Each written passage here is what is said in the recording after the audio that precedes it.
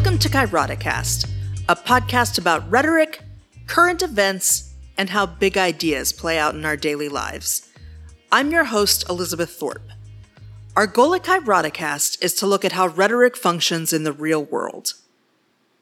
Where to even begin? In a normal world, or whatever that means, the big news of the week would have been the January 6th committee. It continues to lay out a devastating case against the former president and has even called a special session that wasn't originally scheduled because of new evidence it has received while the proceedings have been going on. So it's a pretty juicy story. And the bombshells that it dropped this week were pretty big, no doubt. But it has to share the headlines. I mean, we're basically having public hearings on whether a sitting president fomented insurrection, and it's not the major news of the day. That cannot be a good sign for us as a nation. The bigger stories, as you may well know if you are a part of my American audience, and likely do too, even if you are one of my international listeners, come from the Supreme Court. In the last week, the SCOTUS has expanded gun rights, which seems particularly insidious in the wake of Uvalde, gutted Miranda, which, given the number of people who are probably being arrested protesting their other decisions right now, strikes me as rather malicious, overturned Roe v. Wade, upending almost 50 years of precedent and rolling back reproductive rights, marking the first time the court has ever taken away a right as opposed to granting one, and the court has further etched away at the separation of church and state in two significant ways, both dealing with religion in schools. That's, as the kids would say, a lot. And each of these is something I would normally cover on this podcast, but obviously I can't do it all in 1 week. So I'm going to hit a few of them over the coming weeks, assuming nothing hugely drastic happens along the way. That's a pretty big assumption these days, but I'm going to think positive thoughts. But we're going to start with the big one. The one that has made such a stir that papers across the world have carried the story, run political cartoons about it, written editorials and think pieces, and stirred people across America on all sides of the aisle. I'm talking, of course, about Dobbs v. Jackson Women's Health Organization, the case that overturned Roe and Casey. Now, when the initial opinion was leaked, we did an episode on Roe. That opinion didn't change much between the leaked draft and the opinion that was released on the 24th. So today I'm going to spend my time on what we weren't prepared for. The concurrences. We'll get to the dissent next week. In case you're not familiar, here's a little terminology for you. A majority or plurality opinion is the, quote, winning opinion of the court. Concurring opinions are opinions from justices who agree with a decision but want to present their own reasoning. Maybe they agree with a decision but not with the reasoning, or they think something needs to be added, or something along those lines. But for whatever reason, they think there is something else that needs to be said other than the actual opinion. There aren't always concurring opinions. Sometimes a concurring opinion can signal that the case was somehow more controversial than usual. Then there is a dissent. A dissent comes from the justice or justices that disagree with the court's ruling. They explain why they disagree with the ruling, and they are, usually, just as well-formed and legalistic as the majority opinion. Some people question what the point of a dissent is if they lost, but dissents can be very important historically because as times change, the legal reasoning of a strong dissent can sometimes become just as important as a majority opinion, and sometimes a good dissent can become the basis for a legal argument later on down the line. So a strong dissent is an important thing. Antonin Scalia was known for being a strong and somewhat acerbic dissenter, and of course Ruth Bader Ginsburg was famous for her dissents.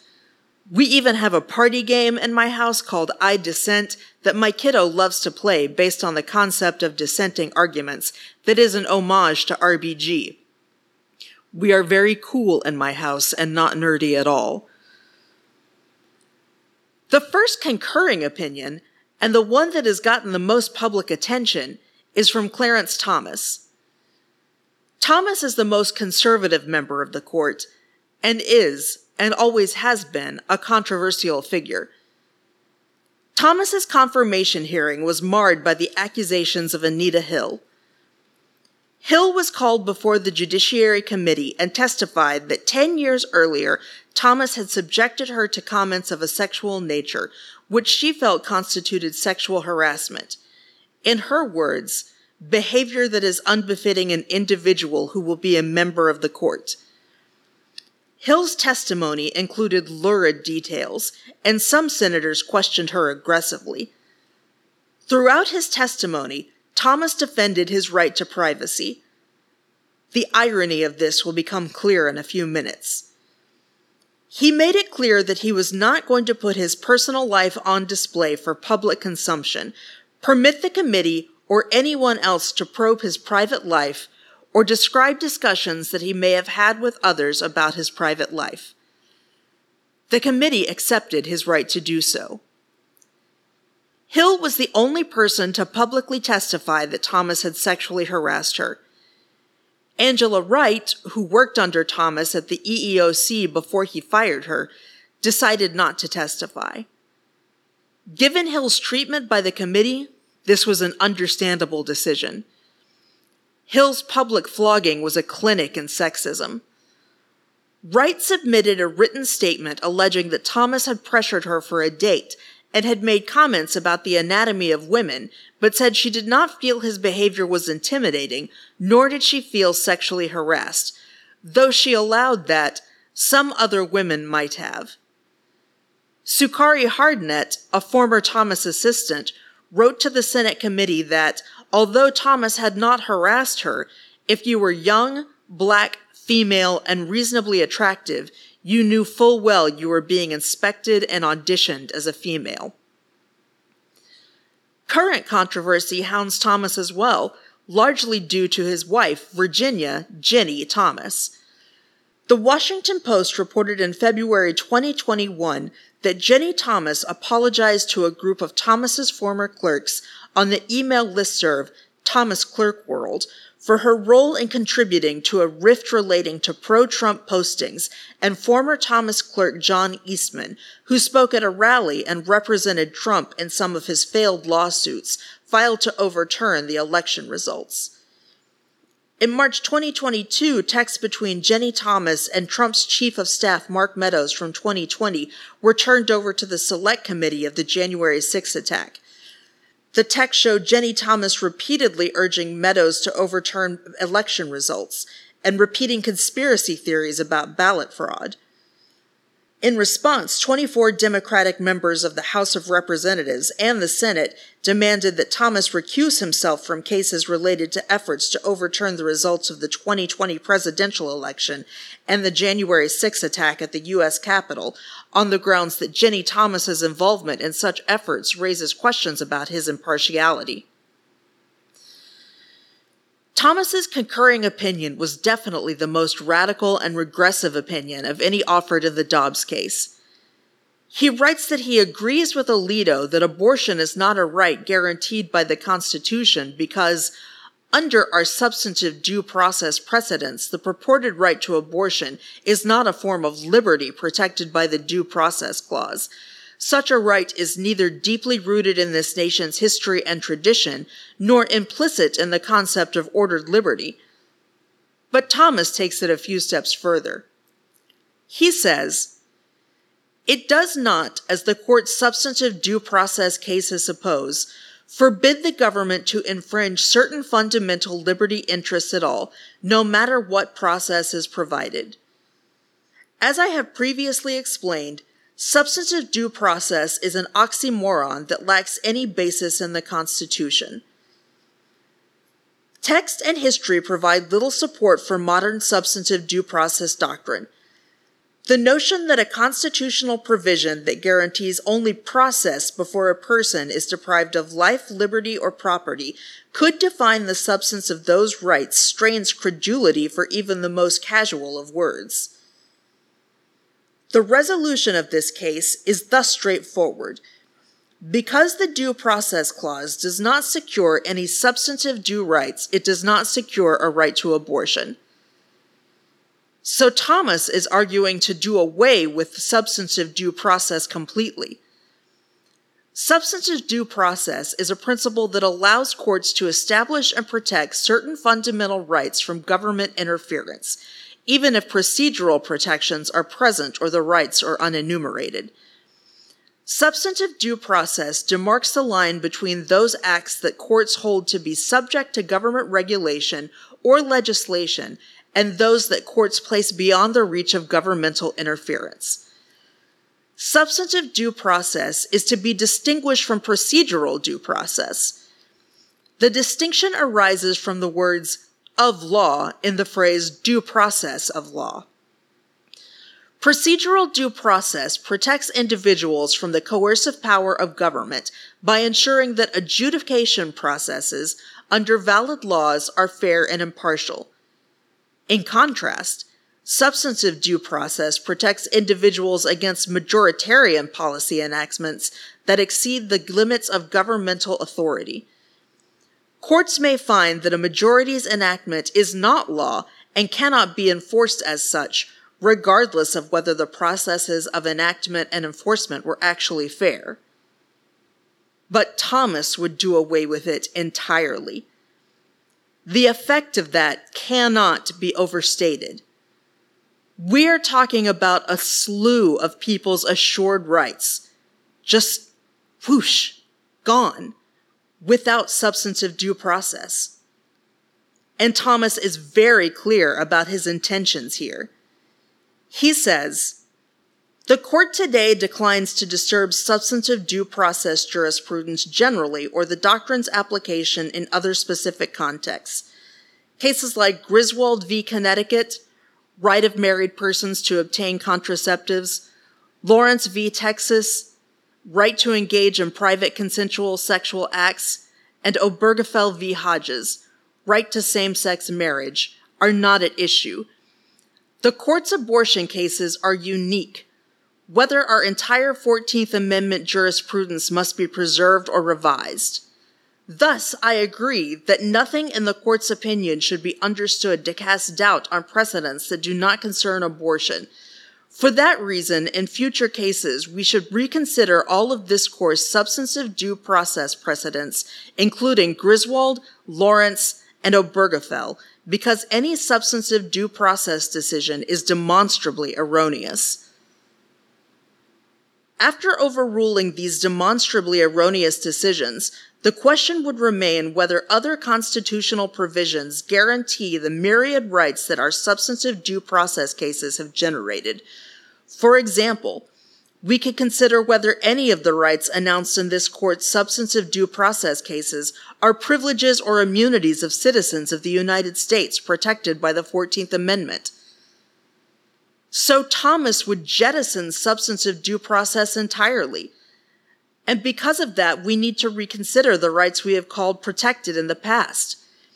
Thomas believes we need to go further in stripping Americans of their rights because he does not believe in a constitutional doctrine that has been around since the 1930s. As for privacy, which was the linchpin to Roe, he says, "Nowhere is this exaltation of judicial policymaking clearer than this court's abortion jurisprudence in Roe v. Wade. The court divined a right to abortion because it felt that the 14th Amendment's concept of personal liberty included a right of privacy that is broad enough to encompass a woman's decision whether or not to terminate her pregnancy. In Planned Parenthood of Southeastern PA v. Casey, the court likewise identified an abortion guarantee in the liberty protected by the 14th Amendment, but rather than a right of privacy, it invoked an ethereal right to define one's own concept of existence, of meaning, of the universe, and of the mystery of human life. As the court's preferred manifestation of liberty changed, so too did the tests used to protect it, as Roe's author lamented. The Roe framework is far more administrable and far less manipulable than the undue burden standard. It is ironic that here he is dubious about a woman's right to privacy, when during his hearings he was so adamant about his own. This is largely indicative of this court's attitude towards women. Our rights are negligible, while men's are sacrosanct. The second concurring opinion comes from Brett Kavanaugh. He is no less controversial than Thomas, and his legitimacy when it comes to talking about women's rights is questionable at best. In July 2018, Christine Blasey Ford accused Kavanaugh of sexually assaulting her in the early 1980s. 3 other women also accused Kavanaugh of sexual misconduct, one of whom later recanted her story. None of the accusations were corroborated by eyewitness testimony, and Kavanaugh denied them. The Senate Judiciary Committee held a supplemental hearing over Ford's allegations. Afterward, it voted 11-10 along party lines to advance the confirmation to a full Senate vote. On October 6, the full Senate confirmed Kavanaugh by a vote of 50-48. During his hearings, women everywhere watched in horror as this man completely lost his cool and became a hysterical, angry kid throwing a tantrum, while Ford calmly and bravely told her story of sexual assault. Women were once again reminded that even if they came forward, they will not be believed, even if their attacker is a wailing child about his denials. Kavanaugh tries to play both sides of the issue in his opinion, as if he were the fair-minded justice. He begins with a long sermon about how this is a complicated issue, and both sides have weighty and good arguments. But, he says, the issue before this court, however, is not the policy or morality of abortion. The issue before this court is what the Constitution says about abortion. The Constitution does not take sides on the issue of abortion. The text of the Constitution does not refer to or encompass abortion. To be sure, this court has held that the Constitution protects the unenumerated rights that are deeply rooted in this nation's history and tradition and implicit in the concept of ordered liberty. But a right to abortion is not deeply rooted in American history and tradition, as the court today thoroughly explains. He says the Constitution is neutral on abortion. It makes no claims, arguments, or proclamations on the issue. It is not a part of that document. And so, he says, because the Constitution is neutral on the issue of abortion, this court also must be scrupulously neutral. The 9 unelected members of this court do not possess the constitutional authority to override the democratic process and to decree either a pro-life or pro-choice abortion policy for all 333 million people in the United States. Instead of adhering to the Constitution's neutrality, the court in Roe took sides on the issue and unilaterally decreed that abortion was legal throughout the United States up to the point of viability, about 24 weeks of pregnancy. The court's decision today properly returns the court to a position of neutrality and restores the people's authority to address the issue of abortion through the process of democratic self-government established by the Constitution. He clarifies, some amicus briefs argue that the court today should not only overrule Roe and return to a position of judicial neutrality on abortion, but should go further and hold that the Constitution outlaws abortion throughout the United States. No justice of this court has ever advanced that position. I respect those who advocate for that position, just as I respect those who argue that this court should hold that the Constitution legalizes pre-viability abortion throughout the United States. But both positions are wrong as a constitutional matter, in my view. The Constitution neither outlaws abortion nor legalizes abortion. To be clear, then, the court's decision today does not outlaw abortion throughout the United States. On the contrary, The court's decision properly leaves the question of abortion for the people and their elected representatives in the democratic process. Through that democratic process, the people and their representatives may decide to allow or limit abortion.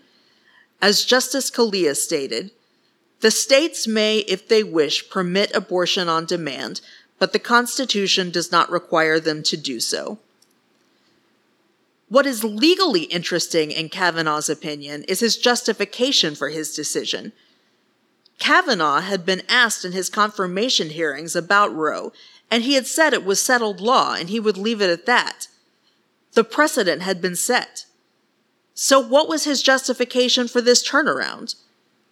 He says, "But that history alone does not answer the critical question. When precisely should the court overrule an erroneous constitutional precedent? The history of stare decisis in this court establishes that a constitutional precedent may be overruled only when 1. The prior decision is not just wrong, but is egregiously wrong. 2. The prior decision has caused significant negative jurisprudential or real-world consequences. And 3. Overruling the prior decision would not unduly upset legitimate reliance interests." Applying those factors, I agree with the court today that Roe should be overruled. The court in Roe erroneously assigned itself the authority to decide a critically important moral and policy issue that the Constitution does not grant this court authority to decide. As Justin Byron White succinctly explained, Roe was an improvident and extravagant exercise of the power of judicial review because nothing in the language or history of the Constitution supports a constitutional right to abortion. So basically, he had to overturn Roe because it was just so wrong and had caused so many problems. Precedent didn't matter because it was just so bad, regardless of whether people felt to protected rights or public opinion or women's lives or any of that. It was just too bad. You have to understand, this is elevating this decision to the likes of Brown v. Board of Education, which overturned Plessy v. Ferguson. That's what rejecting precedent looks like. But the difference is, Brown granted rights, and Dobbs takes them away. So it's hardly an apt comparison. Finally, there is Justice John Roberts' concurring opinion. His is the most measured, but still strikes Roe down. He says, "Today the court nonetheless rules for Mississippi by doing just that. I would take a more measured course. I agree with the court that the viability line established by Roe and Casey should be discarded under a straightforward stare decisis analysis. That line never made any sense. Our abortion precedents describe the right at issue as a woman's right to choose to terminate her pregnancy. That right should therefore extend far enough to ensure a reasonable opportunity to choose, but need not extend any further. Certainly not all the way to viability. Mississippi's law allows a woman 3 months to obtain an abortion, well beyond the point at which it is considered late to discover a pregnancy. I see no sound basis for questioning the adequacy of that opportunity. But that is all I would say, out of adherence to a simple yet fundamental principle of judicial restraint. If it is not necessary to decide more to dispose of a case, then it is necessary not to decide more. Perhaps we are not always perfect in following that command, and certainly there are cases that warrant an exception, but this is not one of them. Surely we should adhere closely to principles of judicial restraint here, where the broader path the court chooses entails repudiating a constitutional right we have not only previously recognized, but also expressly reaffirmed applying the doctrine of stare decisis. The court's opinion is thoughtful and thorough, but those virtues cannot compensate for the fact that its dramatic and consequential ruling is unnecessary to decide the case before us. What Roberts is concerned with is the timing of things. He thinks the viability line that has been used by previous decisions is somewhat arbitrary, and that makes decisions like this one harder. He is deciding this case not on the merits of abortion, but on the basic elements of the case. When a woman can have an abortion. He says, "None of this, however, requires that we also take the dramatic step of altogether eliminating the abortion right first recognized in Roe. Mississippi itself previously argued as much to this court in this litigation. When the state petitioned for our review, its basic request was straightforward. Clarify whether abortion prohibitions before viability are always unconstitutional. The state made a number of strong arguments that the answer is no. Arguments that, as discussed, I find persuasive. And it went out of its way to make clear that it was not asking the court to repudiate entirely the right to choose whether to terminate a pregnancy. To be clear, the questions presented in this petition do not require the court to overturn Roe or Casey. Mississippi tempered that statement with an oblique one-sentence footnote intimating that if the court could not reconcile Roe and Casey with current facts or other cases, it should not retain erroneous precedent. But the state never argued that we should grant review for that purpose. After we granted certiorari, however, Mississippi changed course. In its principal brief, the state bluntly announced that the court should overrule Roe and Casey. The Constitution does not protect a right to an abortion, it argued, and a state should be able to prohibit elective abortions if a rational basis supports doing so. The court now rewards that gambit, noting 3 times that the parties presented no half measures and argued that we must either reaffirm or overrule Roe and Casey. Given those 2 options, the majority picks the latter. This framing is not accurate. In its brief on the merits, Mississippi, in fact, argued at length that a decision simply rejecting the viability rule would result in a judgment in its favor. But even if the state had not argued as much, it would not matter. There is no rule that parties can confine this court to disposing of their case on a particular ground, let alone when review was sought and granted on a different one. Our established practice is instead not to formulate a rule of constitutional law broader than is required by the precise facts to which it is to be applied. Following that fundamental principle of judicial restraint, we should begin with the narrowest basis for disposition, proceeding to consider a broader one only if necessary to resolve the case at hand. It is only where there is no valid, narrower ground of decision that we should go on to address a broader issue, such as whether a constitutional decision should be overturned. Here, there is a clear path to deciding this case correctly without overruling Roe all the way down to the studs. Recognize that the viability line must be discarded, as the majority rightly does, and leave for another day whether to reject any right to an abortion at all. So Roberts agrees with the decision, but takes a very different position on the reasoning. But that might be cold comfort for American women. So these concurring opinions present a somewhat disparate and in some ways harrowing picture of the Dobbs decision. We know Roe is overturned, but the lengths to which that decision goes is debatable. If you go with Thomas's readings, all sorts of rights are in danger. Alito, in his majority opinion, says that is not the case. But the ideas are out there. Those who are against civil liberties will be tempted to draw on these concepts for their crusades. So the next week we'll look at the dissent. A lot of people are hoping that one day the dissent will rule the day, so it merits some attention. But for now, the people we have to be concerned about are Alito and Thomas. Thanks for listening to this episode of Kairoticast. We really hope you'll join us again. If you have feedback, we'd love to hear it. If you have questions, we'll try to answer them. If you have issues you'd like us to address, send them our way and we'll do our best to get to them. Make sure to subscribe and leave a review. Email us at elizabeth@kairoticast.com. That's KAIROTICAST, and we look forward to seeing you next week.